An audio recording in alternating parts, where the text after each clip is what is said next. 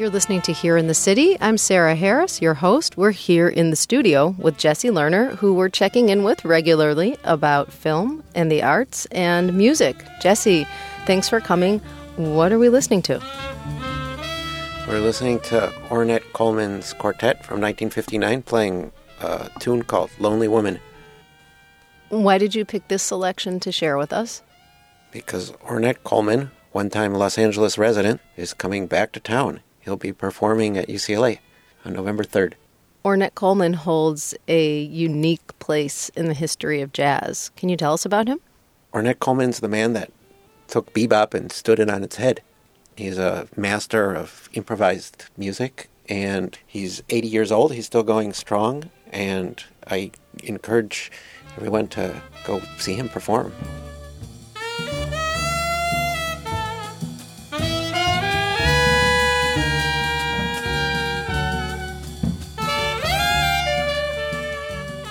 What was happening in 1959 that made Ornette Coleman such a controversial musician with this performance? 1959 is the year of his famous gig at the Five Spot in New York. The engagement that took him from being an obscure and mostly unemployed and unemployable sideman to a national figure.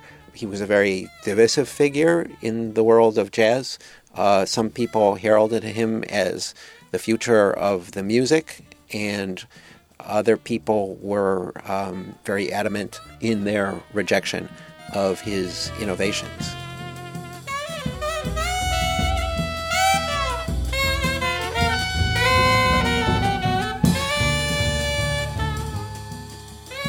It's said that Max Roach, after hearing Ornette play at the Five Spot, went backstage to the dressing room and punched Ornette in the mouth and showed up outside the place where Ornette was staying at 4 a.m.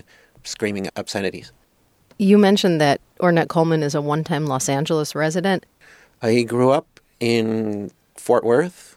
He traveled around on the R&B circuit as a young man with his plastic saxophone. He eventually moved to Los Angeles, where he lived for several years. His first 2 recordings he did here in Los Angeles, and then subsequently he moved to New York. And that's when the famous Five Spot gig that I was talking about took place. So what's the next selection? In the early 60s, Ornette Coleman took something of a sabbatical where he stopped performing regularly. He picked up violin and trumpet. He's an autodidact on both of those instruments. He started developing his music theory that he calls harmolodics more extensively, and he began recording with his son, DeNardo. DeNardo Coleman got a drum set when he was a 6-year-old and started performing and recording with his dad shortly afterwards. This is a composition called Bells and Chimes from an album called Ornette at 12.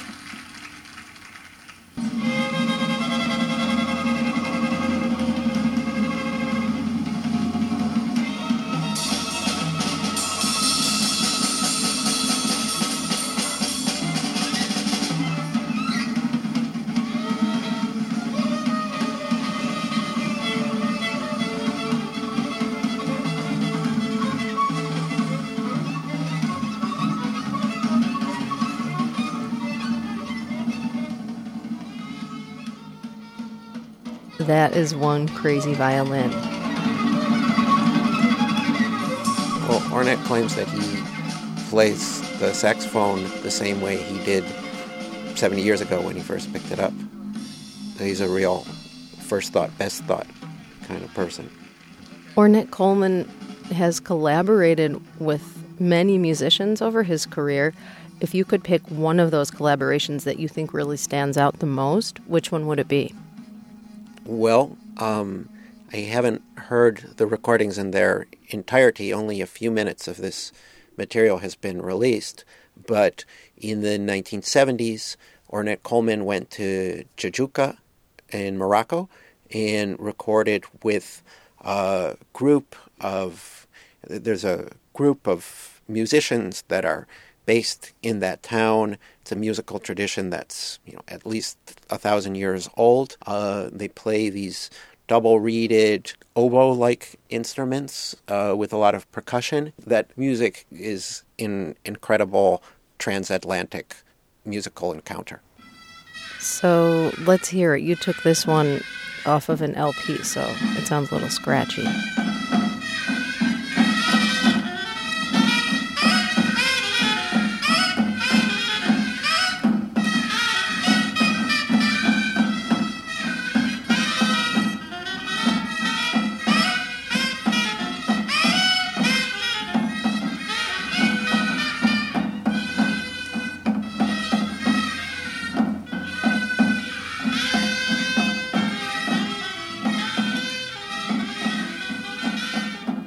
This piece sounds really different from the other ones. Well, he's been performing for over 60 years, and over the course of a very long career, he's done many different sorts of things and performed and composed for different types of ensembles and different individual musicians. What we'll see at the concert at UCLA is just one current incarnation of a constantly evolving musical figure. We've been listening to Ornette Coleman and talking to Jesse Lerner, who checks in with Here in the City on a regular basis about film and the arts and music.